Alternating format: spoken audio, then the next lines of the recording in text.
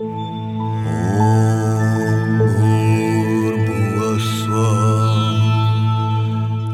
listening to the Yogi Fuel podcast, the podcast where we share the knowledge of yoga and Ayurveda mixed with modern science to help you learn and embody ancient wisdom in a practical way to optimize your health, deepen your spiritual practice, and step into your peak potential. I'm your host, Mel Singh. Welcome to the podcast. So today I want to really cover with you 5 reasons why yoga asana in and of itself is not deeply supporting your nervous system and your anxiety in the way that maybe you think it would, or maybe in the way that you hoped it would. And I'll share this with you from personal embodied experience. Like, I started my yoga practice in one of the most difficult points of my life, right? Where I was experiencing this very intense anxiety, mood issues, a very dysregulated nervous system. And I came to yoga, quote unquote yoga. I came to asana from that space of really wanting to heal, and thinking that this was going to be the thing, that it was going to be the magic bullet that was going to help me. And it did. Of course it did. It really did support me for a long time, until it didn't. Until, it was like I was kind of putting all my eggs in this one basket, hoping that that was going to be the thing that was really going to support me. And after some time, it just wasn't. And I knew that I needed more. And I had this intuition that I needed more, but I didn't know what that looked like. And I know because I worked with so many people, and, I know so many people who've had a similar experience. And it's not that what you're doing, and I also want to set this context before I go deeper into things. This is not to paint the picture of like, you're not doing enough, you need to do more. It's not about doing more. It's about really understanding what it is that you need, right? It's about understanding what is it that's sort of creating this anxiety in the first place? What is it that's creating the dysregulated nervous system in the first place? And then learning the steps and the tools to be able to create change from that space, right? Because for me, it wasn't until I studied Ayurveda and like even went deeper and reintegrated a lot of the nervous system, neuroscience stuff that I had learned very specifically in the context of movement and high performance. When that all sort of came together, I was like, oh, okay, I can see why what I'm doing and how what I'm doing, right? The way that I was doing asana, the way I was approaching my practice, I can see how that actually, number 1, was not healing my nervous system. And number 2 was kind of making it worse. So I want to get into this today. The 5 reasons, I mean, there may be more as well, but these are the 5 reasons that I have come up with, that I've seen, that I've experienced, why yoga asana in and of itself is not doing that deep work to heal your anxiety and your nervous system the way that you would like it to. And the first reason is, and I'm actually going to make this kind of like 2 reasons. I'm going to say your yoga starts and ends on your mat. And I'm even going to go a little bit deeper into saying you're only practicing asana. You're only practicing this one limb of the yogic path, right? And so I'll kind of go into that in a second, but I'll start with this idea of your yoga starting and ending on your mat. And I know for me, and feel free to share if you're listening in the comments here, and I'll get to it later, or if you're listening to this on the podcast, I can remember back to going to yoga class, getting there. First of all, we like rush to relax. I remember a teacher saying that once, right? We like get there, we stress, we're in traffic, we're getting to our class, we're there for 60 minutes, 90 minutes, whatever the duration of that class is, we feel that sense of calm. And then the moment I would leave the door, it's like that yoga high, that yoga bliss, that yoga calm, it was gone.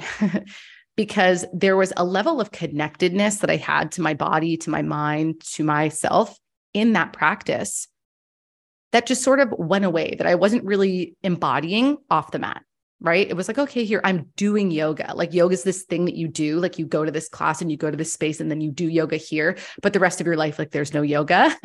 So for me, it was really realizing and recognizing. And as I deepened my studies and as I did programs and courses and deeper things, that really helped me to see that there's such a magic in being able to embody this work beyond the 60 to 90 minutes that we're doing asana, or even if we're doing pranayama or whatever it is, in that sort of space, right? So really taking that mindfulness and bringing my breath and bringing that intention into the other areas of my life was game changing, right? And there's this saying within Buddhism, this idea that there is the time in the meditation space and there's the time outside of the meditation space. And the goal is that those two, aspects of life like kind of merge and become one, where the way that we show up outside the meditation space is with the same level of presence and intention that we show up inside the meditation space. And that was just so profound for me as well. So trying to bring that level of awareness to the rest of my life has been profound in the way that I'm able to handle my nervous system. Right. And the next thing that we'll get into, but I do want to bring this idea of, the 8 limbs as well, is when we do the work to become aware of the state of our nervous system, aware of our doshas, the missing link between, being aware of the state of our nervous system and then taking action to create balance is being aware, right? I hear this from so many students, right? Where they're like, I feel like I'm stressed and I'm anxious and I'm overwhelmed, but like, I can't identify it. Like I'm not present to, I'm feeling anxious. Like there's the ability to be aware of that in and of itself just isn't there. And that is literally like the root cause of that is that we're just disconnected. We're disconnected from our body. We're disconnected from our mind when we're not on our mat or in a meditation space, right? So the remedy is to bring, little bits of self-consciousness, right? Self-connectedness, building that into our day, making, right, your life an extension of your practice. And to say as well, like when I first started practicing yoga, asana, it was asana. Like I would go to a yoga class, we would do asanas, and that was it. There was no meditation. There was no pranayama. There was no talk of pratyahara. There was no talk of the yamas and the niyamas. Like there was none of that. There was no talk of how do we live our lives in a yogic way? How do we live our lives in this really sattvic way? There was no discussion about that.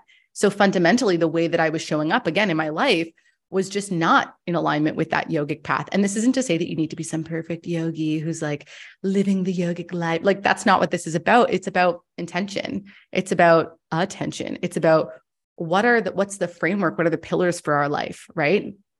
So diving deeper into that again, learning about the yamas and niyamas, embody, right? Becoming aware of that. How do I want to live my life? How do I want to conduct myself in this world?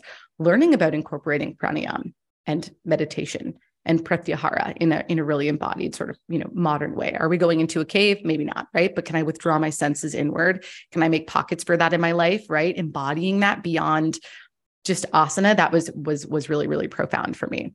So recapping, one of the big reasons is, our yoga starting and ending on our mat, and we're just showing up to these classes and we're, feeling good. And, we're there for 60 to 90 minutes and then we're gone, and that practice isn't staying with us. So one of the best things we can do is really embody the practice beyond our mat.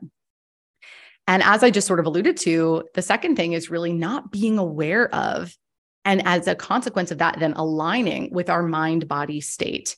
And again, the way that I like to talk about this is through the lens of the nervous system and, of course, the doshas. So, when I first started practicing yoga, I was not aware of Ayurveda, really. Like I had a little bit of a, knowledge about it. I knew about the nervous system in the context of movement and performance, but not in the context of, say, the polyvagal theory and the way that we, show up in the world and all of that good stuff. I was not, fully aware of that.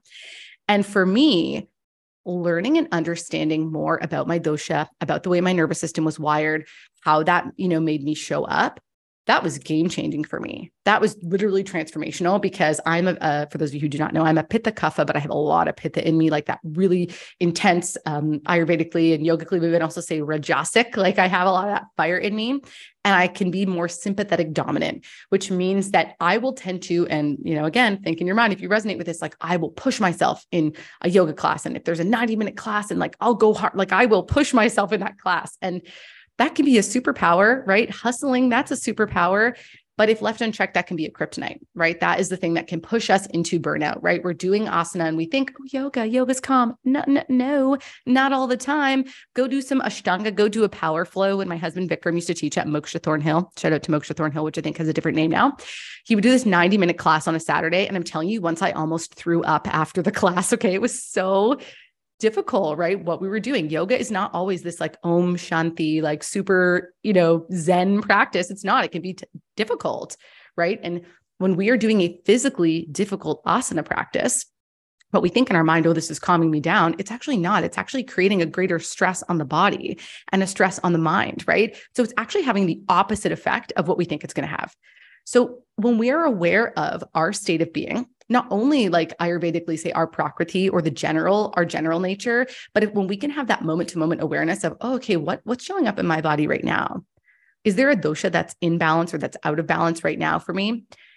What's the state of my nervous system? When we can self-identify what that is, we can then we have the tools to create balance, and we understand how to create balance. And it's not like rocket science. I actually joke, it's not rocket science, it's neuroscience, which is harder, which technically it can be complicated, but actually we can distill it down and make it so simple that when we understand our various, current state of being, we can start to take actions that are going to create balance. So had I known that I was showing up in a really rajasic manner, in a really pitta manner, that was my nature, that I didn't need to push myself so hard, that actually the medicine for me, what would be really hard for me was slowing down, right? And taking like a bit of a rest and not pushing myself so hard and going a little easier. Had I known that was the medicine, I would have approached my practice way differently, because let me tell you, I burnt out hard and fast. I burnt out for sure inside my asana because of that pitta tendency, because of that sympathetic tendency, that perfectionist tendency. I'm going to show up. I'm going to give it my all. Yeah, yoga. I'm going to show up every day because yoga is going to help me feel more calm. No, that's not the energy that we're going for, right?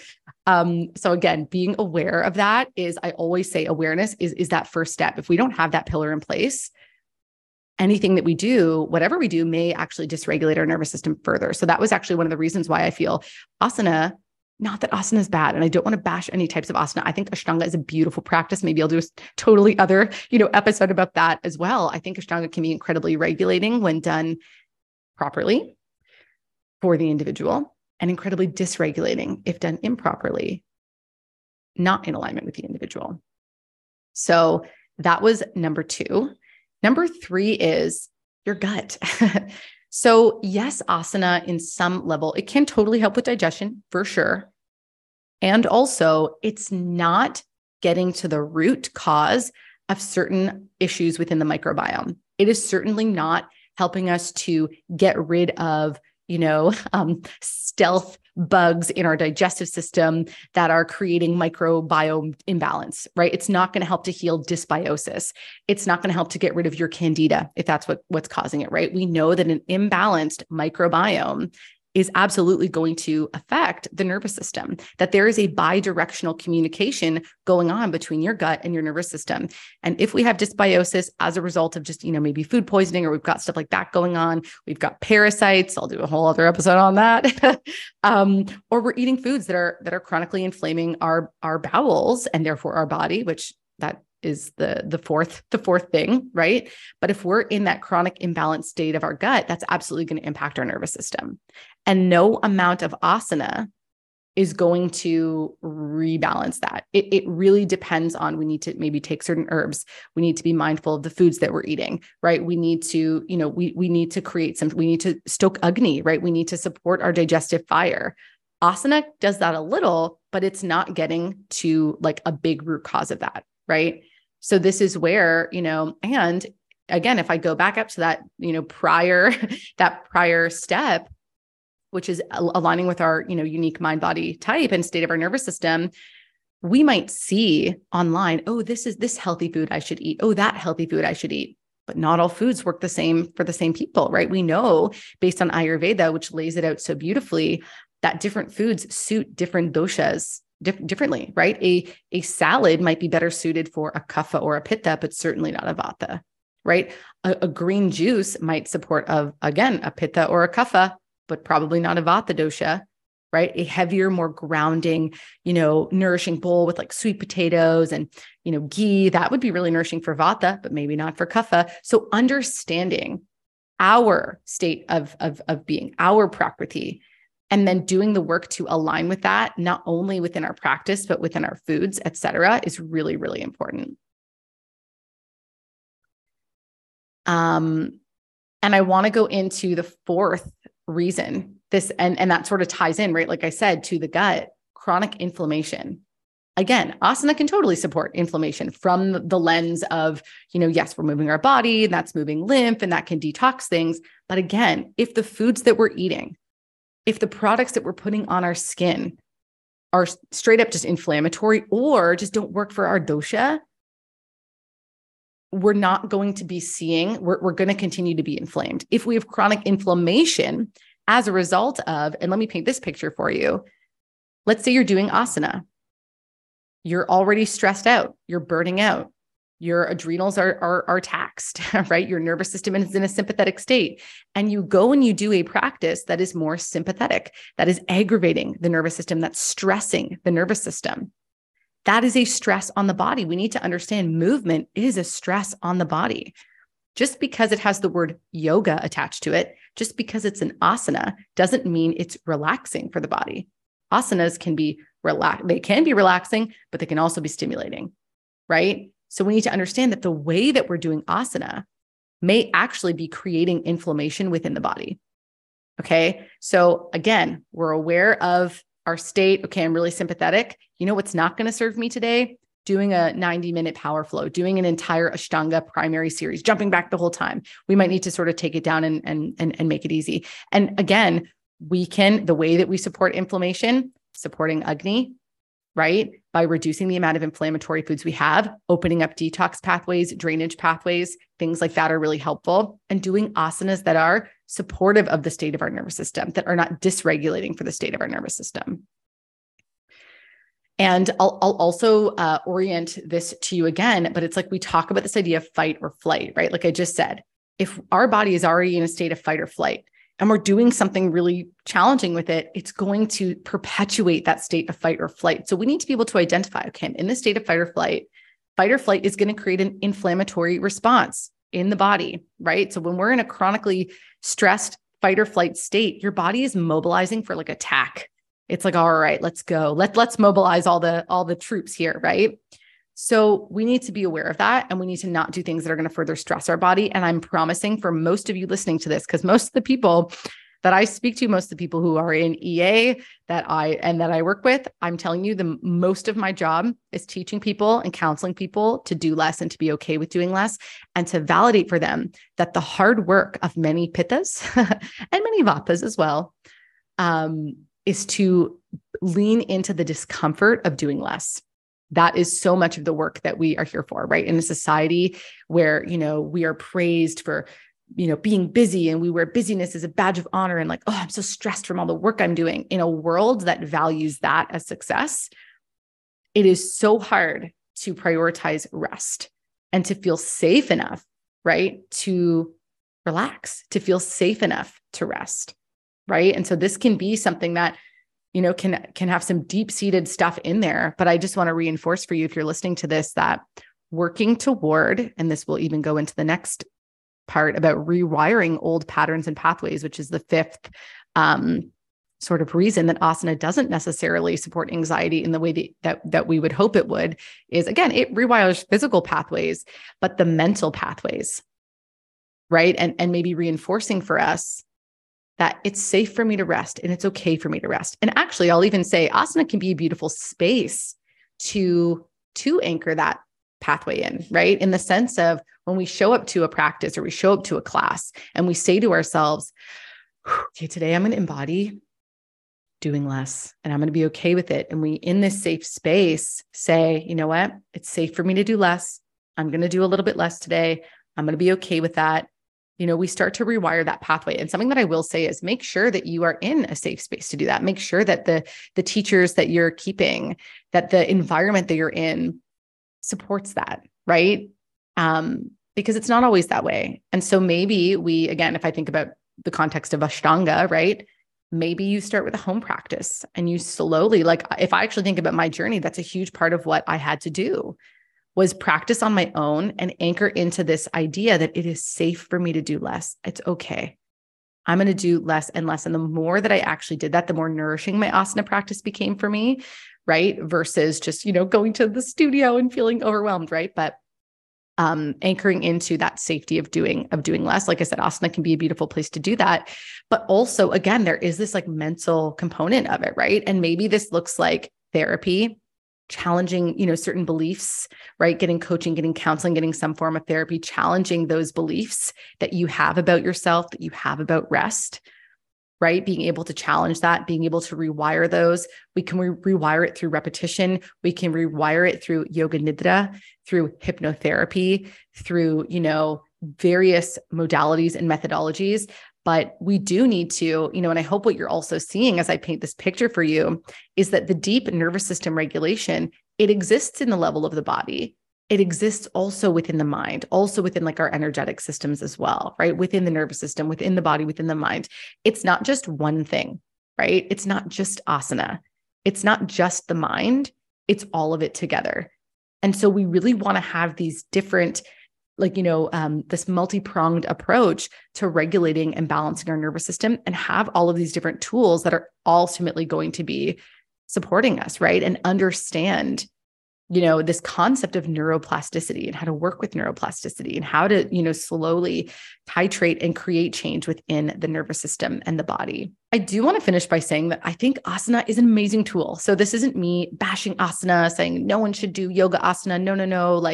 No. We should do other things. Not at all. I think it's an amazing tool. I recommend it to all of my clients. I do yoga asana every single day, right? But it's one piece of the puzzle. Right. And when it comes to deep nervous system healing, we want all the pieces. You don't just want one piece of the puzzle, you want all of the pieces, right? So understanding all of those prongs can be really, really helpful. And if this is something that you are struggling with, if you're a yoga teacher, a student, or you're someone who's, like a spiritual conscious human who dabbles in the yoga, right? And you're looking for that deeper support, a deeper system of wisdom to support you. This is really what we do inside of my program, Embodied Ayurveda. Okay. So that's my flagship program where I teach you the Ayurvedic, yogic, and science-backed practices to really calm anxiety and regulate your nervous system at the root using this multi-pronged approach, right? So it's not just about this one thing. It's not just about yoga asana. It's about using the complete system of Ayurvedic and yogic wisdom. It's about, going deep into understanding your mind body type, understanding it through the lens of Ayurveda, understanding it through the lens of the nervous system, being able to identify where you are in any given moment, and then being able to create your life in a way that you are able to, align with your unique prakriti, your unique dosha, right? To align with the state of your nervous system, to create that balance and to address these things like inflammation, agni, rewiring old patterns, right? It's about doing that deep work and getting to that root, because a lot of times anxiety and nervous system dysregulation are like a hugely inflamed system. So we need to understand, how do we reduce that inflammation, right? Or it's our gut, our agni, our microbiome is just like hugely out of whack. We're eating foods that are just not digesting well for us. Agni is not strong enough to digest what's coming in. And if we don't have those roots in place, we don't have those foundations in place, we can do all the talk therapy, all the yoga asana, we can do all the, hypnotherapy, yoga nidra we want. But if that foundational physiology is not in check, we are going to struggle. Okay, we're going to be fighting this sort of uphill battle. So if that is something that resonates for you and you're curious and you want to go deeper, I really want to invite you to apply for Embodied Ayurveda. I will put the link below in the show notes. I will put the link here on the Facebook Live because we are doing this live on Facebook. And if you have any questions at all, please feel free to send me a message. You can take a look at the program page, apply. I would highly recommend, even if you're, on the fence, apply. Let's have a conversation. Let's see how things go. I will let you know. And I'm trying to put this in as many places as possible, but the price for Embodied Ayurveda is going to be going up because we do have lifetime access to the program, lifetime access to the community. It's just such a fantastic thing. We're constantly upgrading and all of the things. So as a result, the price is going to be increasing to reflect that. So I just want to let y'all know before that happens, give you ample time to just sort of be able to make a decision that feels in alignment sooner rather than later. So I'm going to go ahead. I'm going to pop that link below. If you have any questions and you are listening on Facebook, please go ahead and just send me, put it in the comments below. If you're listening on the podcast, thank you so much for listening. Please, share this podcast with someone who means a lot to you or who could really benefit from this. Of course, please like and not comment on this podcast. What do? Please leave a review for this podcast so that more people can find it and can get this information. I would so appreciate that. And just once again, thank you so much for listening. Thank you so much for being here. It has been a pleasure on my end, and I will see you next time.